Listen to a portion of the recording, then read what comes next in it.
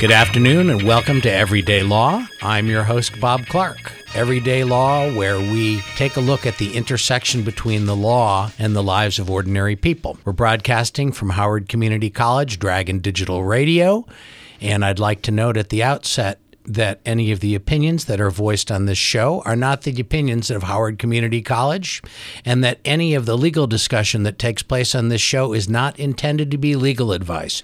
It is imperative, if you have an individual legal situation, that you consult with a lawyer and get sound advice. Our guest today is a returning guest, one of the stars of the show, Ronald Schwartz of College Park, Maryland. Welcome to the show, Ron. Hi, good to see you, Bob. So we're going to touch on a topic today that's been somewhat controversial. I believe we discussed it relatively briefly in your first ever appearance, and it's a discussion about Title IX. And Ron, you have some knowledge about this Title IX? I do. I've been litigating some Title IX sexual misconduct cases at the University of Maryland recently. I currently have a case in federal court over Title IX. It's been a big issue on college campuses since about, I would think, around 2013, 2014. A lot of the campuses, in response to directives from the Obama administration, changed their policies on Title IX.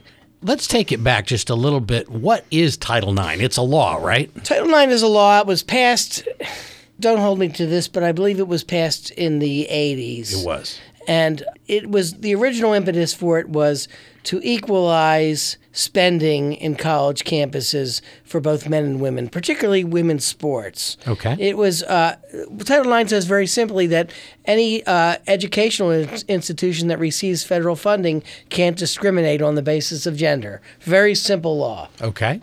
That's almost a quote of the essence of Title IX. Sure.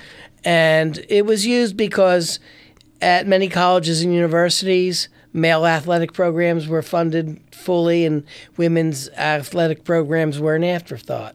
And so Title IX was passed to say that in the non-revenue sports, and that we're not talking about, football or basketball at a Division I school, because those sports are actually self-supporting. They sell tickets and they have advertising to support those schools. But in the non-revenue producing sports, schools can't spend more for male athletic programs than they do for female athletic programs. And that was what it was about. And it had great benefits. I mean, if you look at school athletics, women's programs have taken a huge jump since Title IX was passed. Women's basketball at many colleges and universities, women's field hockey, women's soccer. These are things that were just an afterthought before Title IX. And so it has changed the face of athletics at most American colleges and universities.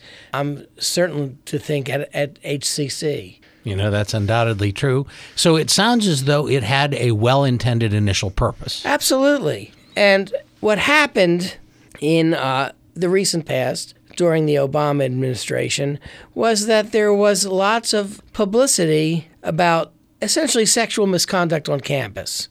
There's a lot of disputed science about this. Social science or science? We're talking about social science, okay. Survey research. You've probably heard, or you might have heard, a lot of statistics say 1 in 4 or 1 in 5 women are the victims of rape on campus or some kind of sexual misconduct. It's hard to verify those figures. There's been a lot of controversy about, the types of questions or the surveys. There's been varying results. Is it 1 in 5? Is it 1 in 10? But in any event, there's certainly been an understanding that women have been put in situations in campus where there have been sort of frat culture, frat parties, football culture, parties. Where women have been raped, or they've made complaints about being treated in a situation where the school didn't take it seriously. Certainly, some well-publicized cases involving student athletes that were not prosecuted, the Florida State case. Remember the guy, was it Stanford, the swimmer? Right. There's been multiple cases. But as a result of this publicity, the Obama administration passed some rulemaking. They essentially sent a letter called a Dear Colleague letter, which was sent to every college and university in the country. And it was from the Department of Education, Office for Civil Rights. And it suggested that if you don't enforce Title IX rules to deal with sexual misconduct on campus, we may withhold your federal funding because from our point of view, sexual misconduct is sex discrimination, and the school has a responsibility to maintain a safe environment for everybody at the school, its faculty, staff, and students. And so as a result of pressure from the Obama administration, these sort of suggested regulations were put out to deal with sexual misconduct. And the Obama administration did bring cases, investigations against many Division I large state universities, private schools also, saying that they were not enforcing the right to have a campus free of sexual discrimination. And so things changed fairly drastically in the last 8 years. So again, just the way Title IX was a well-intended thing initially to do various things, addressing this culture of sexual misconduct on campus, rape, sexual assault, being unreported and unacted on was a highly desirable thing to take action with regard to whether it's 1 in 5 or 1 in 10. Those are horrifying statistics, you would agree. Absolutely. And the problem is with many sort of legal or procedural changes that are not well thought through, and I would point out that the changes that the Obama administration foisted on colleges and universities were not the result of regular rulemaking, public comment. Basically, some people got together in the Office for Civil Rights and they sort of handed down a fiat that says, we expect you to do certain things. And if you don't do them, you're going to be in our crosshairs. And so certainly colleges and universities got the message. The last thing they would ever want is to have their federal funding withdrawn. And when you talk about federal funding, any college that takes federal student loans is the recipient of federal funding. So, for example, the Department of Education could say, we're not going to offer Stafford loans to your students. Well, that would be a disastrous event for any college or university. So they held a lot of leverage over them. So new, I guess, would we call them guidelines? Guidelines, yes. Guidelines that were essentially imposed by fiat. Now, do they have legal force and effect? Well, they actually don't. Okay. They don't. And that's the interesting thing. These are not federal rules. They are not legally enforceable. But obviously a college says, I don't want to be the victim of an investigation because a federal agency says I am not enforcing the guidelines the way they think I ought to be doing it. So therefore, whether or not they had the force of law, they certainly had, substantial leverage over the actions of colleges and universities. And let's talk, let me get specifically what I'm talking about.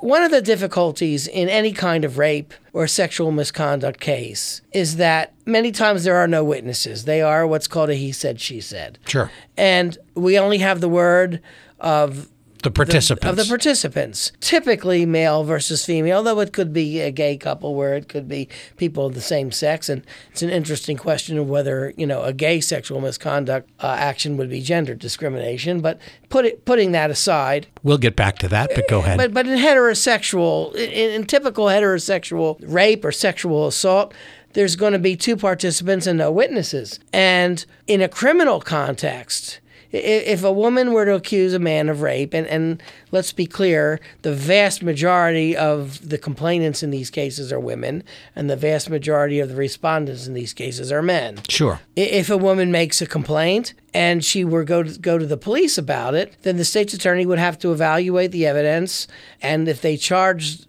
the male was charged with rape, he'd be a criminal defendant. She'd have to go in front of a jury.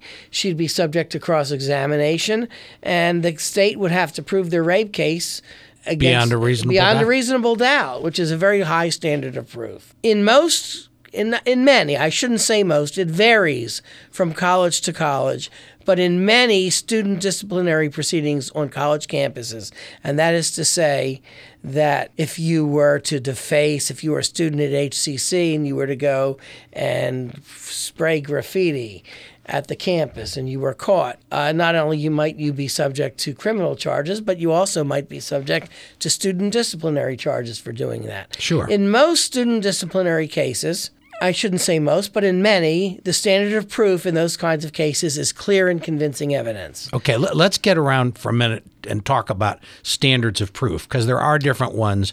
Lay people don't necessarily, as I've learned, always understand what the different things are. So the highest standard is proof beyond a reasonable doubt, correct? Right. And I hate to make football analogies about this because it's not exactly great, but I would think reasonable doubt is, you got to bring the football at least to the 20. I would think that it's the way it's described as you have to be so sure about something as you would about an important decision in your life, like getting married or something like that. So that's how sure you would have to be of someone's guilt. How sure are you that you would want to get married to a person? It's that same level of confidence in how right you are about your decision. And so, for example, to send somebody to jail, it's a very high standard of proof. The state has a burden in any criminal case to prove their case beyond a reasonable doubt. In a civil case, a typical civil case... Civil case meaning like a car crash case or something like that? You're being sued for money. Okay. You're being sued for money. You have an employment discrimination case, and you say that your boss fired you because you were black or because you were a woman and you were discriminated against, and you want your job back and you want back pay. In that case, the standard of proof is a preponderance of the evidence.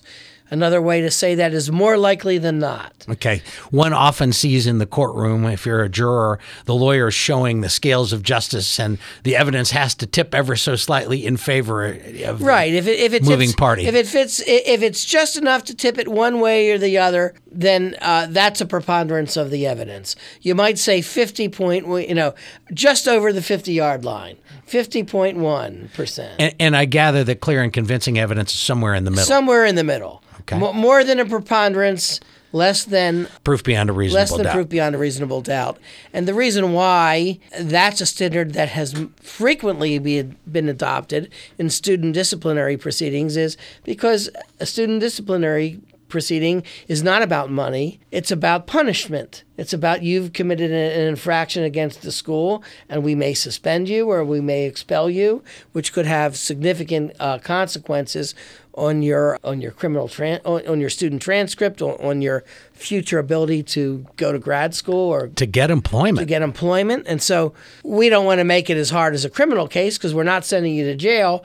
But it's also more than just asking for money. So, that's why many student codes have had clear and convincing evidence as the standard of proof. Now, what the Obama administration did in the Dear Colleague letter in 2011 is it insisted that in any school disciplinary proceeding involving sexual misconduct, the standard of proof had to be preponderance of the evidence. That is to say... So just tipping the scales ever so slightly. 50.1%. Correct. Okay. And so, of course, in a he said, she said, it's much easier to get a conviction if you only have to be slightly more sure of one side than the other. There's additional complicating factors that I think you will allude to ultimately, which include things like drinking and marijuana and drug use, that very often these interactions that become disciplinary proceedings for sexual misconduct arise in those circumstances. Isn't that right? Well, absolutely. And let's talk about some other things that Title IX did. It said that both sides have equal rights. So, for example, if the complainant, she would have the right to appeal. Normally, only a person that is a defendant or a respondent in a case, if they lose, they would have the right to appeal. In Title IX, they said both sides have to have the same rights. So even if the male were to go before a disciplinary hearing and be acquitted, then the complainant would have the right to appeal. But what the other things they did was they said because sexual harassment, the whole process of proving a case traumatizes the victim, they basically instituted or strongly suggested that schools do other things to make sure the victims were not traumatized. And one of those things was that they did not require that the victim have to appear and be cross-examined by the complainant. Now, cross-examination is a feature of our justice system in in every kind of case? Every kind of legal proceeding. Okay. And in Maryland, for example, even in administrative hearings. And what do I mean by an administrative hearing? An administrative hearing is a hearing where a governmental agency is having a hearing to determine whether or not, for example, you should be fired, or whether you have a grievance, or whether or not your license should be suspended. Any kind of action involving the state government where a right might be taken away, you have a right to have a hearing before that right is taken away. It can't be just done by fiat. And so there's a whole area of the law called administrative law, which I'm not going to get into, but certainly any student disciplinary hearing at a college or university, if it's a state college or university, is going to be an administrative hearing. Let me just stop you there for 1 second and note that there is a distinction between how private colleges and universities are allowed to deal with these things as opposed to state institutions, correct? Absolutely. And the reason why it matters is because when the government is taking an action against you, the Bill of Rights and the Maryland Constitution protects you from arbitrary actions by the government. You have what's called right to due process of law. Okay. With regard to a private institution, your rights are determined by contract because the private institution is not the government. It's not what's called state action against you. If a private college is moving for a student disciplinary hearing against you, it's because you violated their rules, which are typically set up in the student handbook. So that student handbook is a contract between you and the private university. Let me ask you one question. Don't the state institutions in Maryland, like University of Maryland and Towson and that sort of thing, also have student handbooks? Absolutely. And there are private contractual rights that can exist as a result of that student handbook. Certainly they set out the rules, and a state university's breach of those rules could be a breach of contract. But also, the state university has other rights that they have to guarantee. Due process rights that the Supreme Court have said apply to all public institutions, even high schools. Public high schools can't suspend you without some kind of due process hearing. You have the right to notice, right opportunity to be heard. Those rights are probably less clear and less important depending on how minor the suspension is. For example, the Supreme Court, in one of the very few cases involving the rights of students, in a case called Goss, said that for a suspension of 10 days or less, the only right that a student has is right to notice an opportunity to be heard, but not much more than that. But the Supreme Court also said that if the suspension is more than 10 days, then more important rights may be implicated. And so there's very little guidance from the Supreme Court about what is the limits of due process in student disciplinary hearings. The important thing to note is since the Obama administration put out these regulations in schools, they have changed, almost all colleges and universities have changed their procedures as a result of that guidance. And what they've done is they've essentially instituted what's called an investigatory model. And that is to say that the schools appoint an investigator who is allegedly impartial, but is really in reality not, who takes the information from the participants, who talks to witnesses, and that investigator writes up a report that essentially summarizes the evidence. So rather than having an adversary proceeding where an independent tribunal assesses evidence and hears parties cross-examined to assess credibility, the evidence is presented through an investigator. And that process has deprived respondents in these cases of important rights. So to be clear, in essence, what you are saying is rather than having the complaining person who says that there was a sexual assault against them, for example, appear and testify about things, and the person who is the assaultor testify about things, and them being able to examine each other and having a lawyer and that sort of thing, all of that's off the table.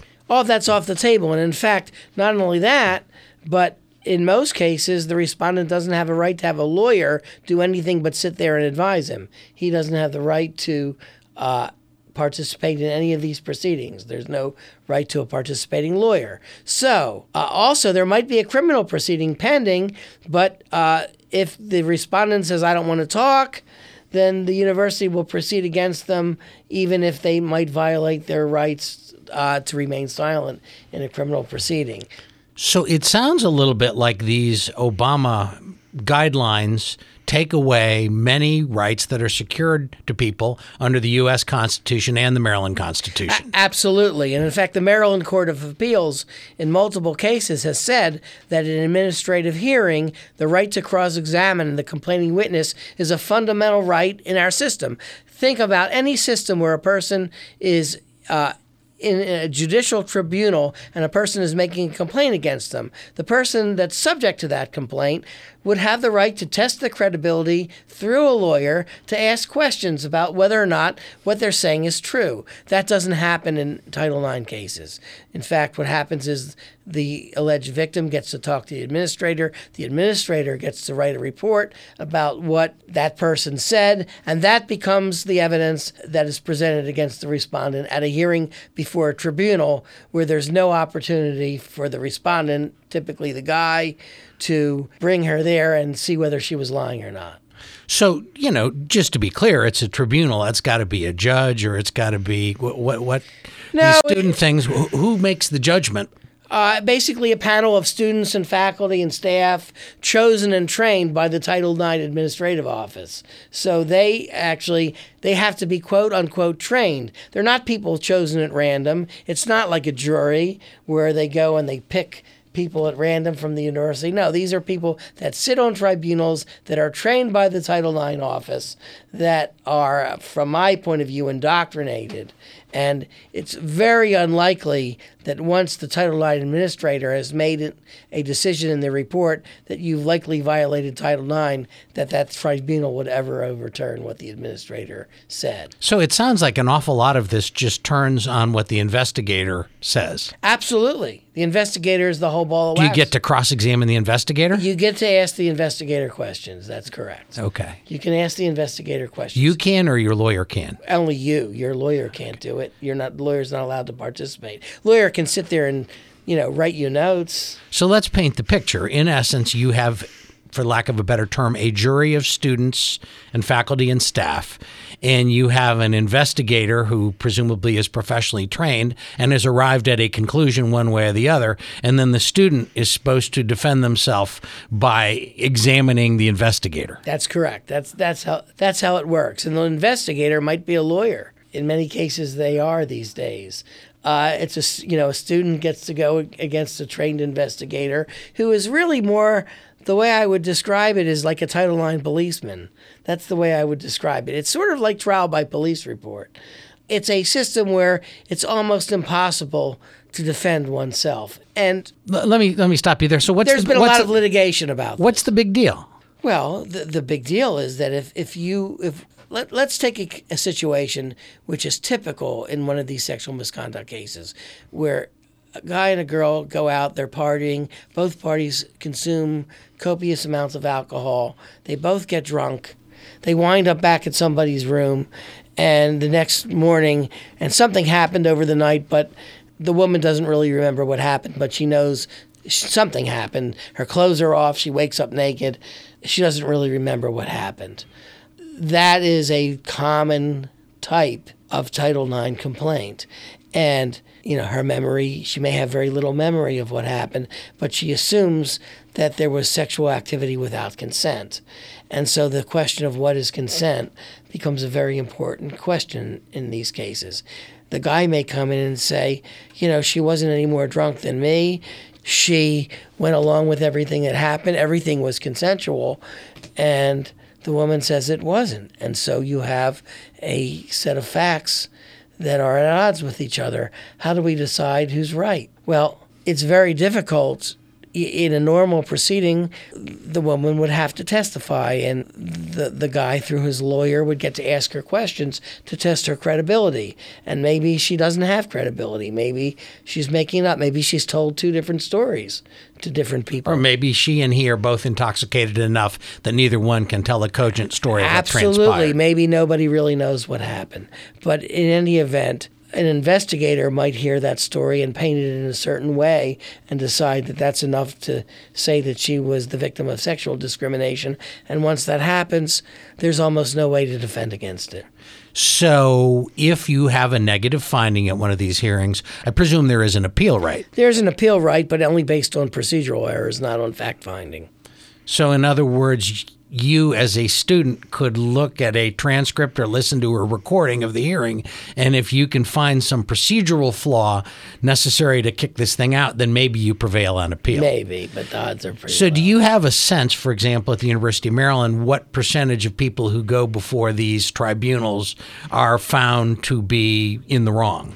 What I would say is that if a student is the recipient of a sexual misconduct complaint, his best chance of beating it would be at the level of the investigation. Okay. Once the investigator has found probable cause, I would think the odds of beating it at that point are very, very low. That's my sense. And presumably on appeal as well. Same thing on appeal. And the sanctions can be? Well, they can be suspension or expulsion, and that would people- go on your student transcript. And so, so you have the scarlet letter. If you were expelled from school based on sexual misconduct, any other school that you want to apply to would become aware of that. And I would presume it would also mean that however many years you are into your college career and however much money you've spent on it just kind of goes out the window. Goes right out the window. That's it. You're done. Okay. Unless you can get admitted somewhere else and get your credits transferred.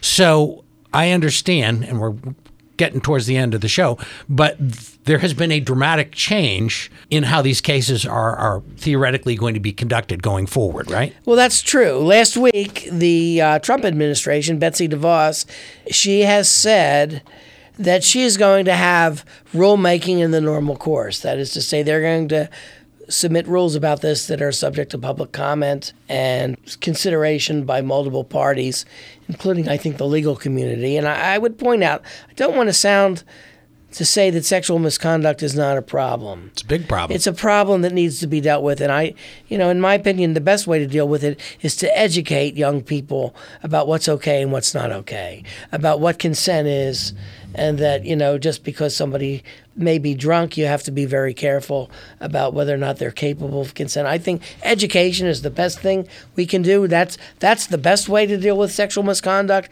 But if there is a situation where there has to be a disciplinary proceeding, we can't get rid of people's rights to do that. It's not okay to say Suspend your constitutional rights. Constitutional rights or your rights to due process, your rights to defend yourself, because, not all allegations are true.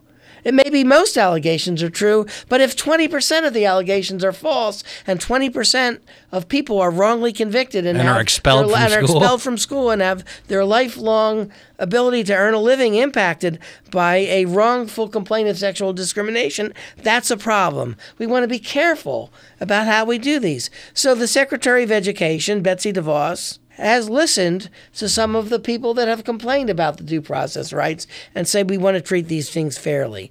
One of the things she said recently is that schools have to be consistent about how they treat all sexual misconduct cases with other disciplinary cases. So if the standard of proof is clear and convincing for everything else, like you were talking earlier about everything graffiti else, here at HCC. Everything else. Or think about this. If I robbed my roommate with a gun? With a gun, and there was a campus sexual misconduct, a disciplinary case against me, then I would have a right to a lawyer and have my case decided by clear and convincing evidence. If you robbed somebody. Right. But if somebody said that I, made an untoward, I kissed a woman that didn't want to be kissed, then I don't have those rights at all.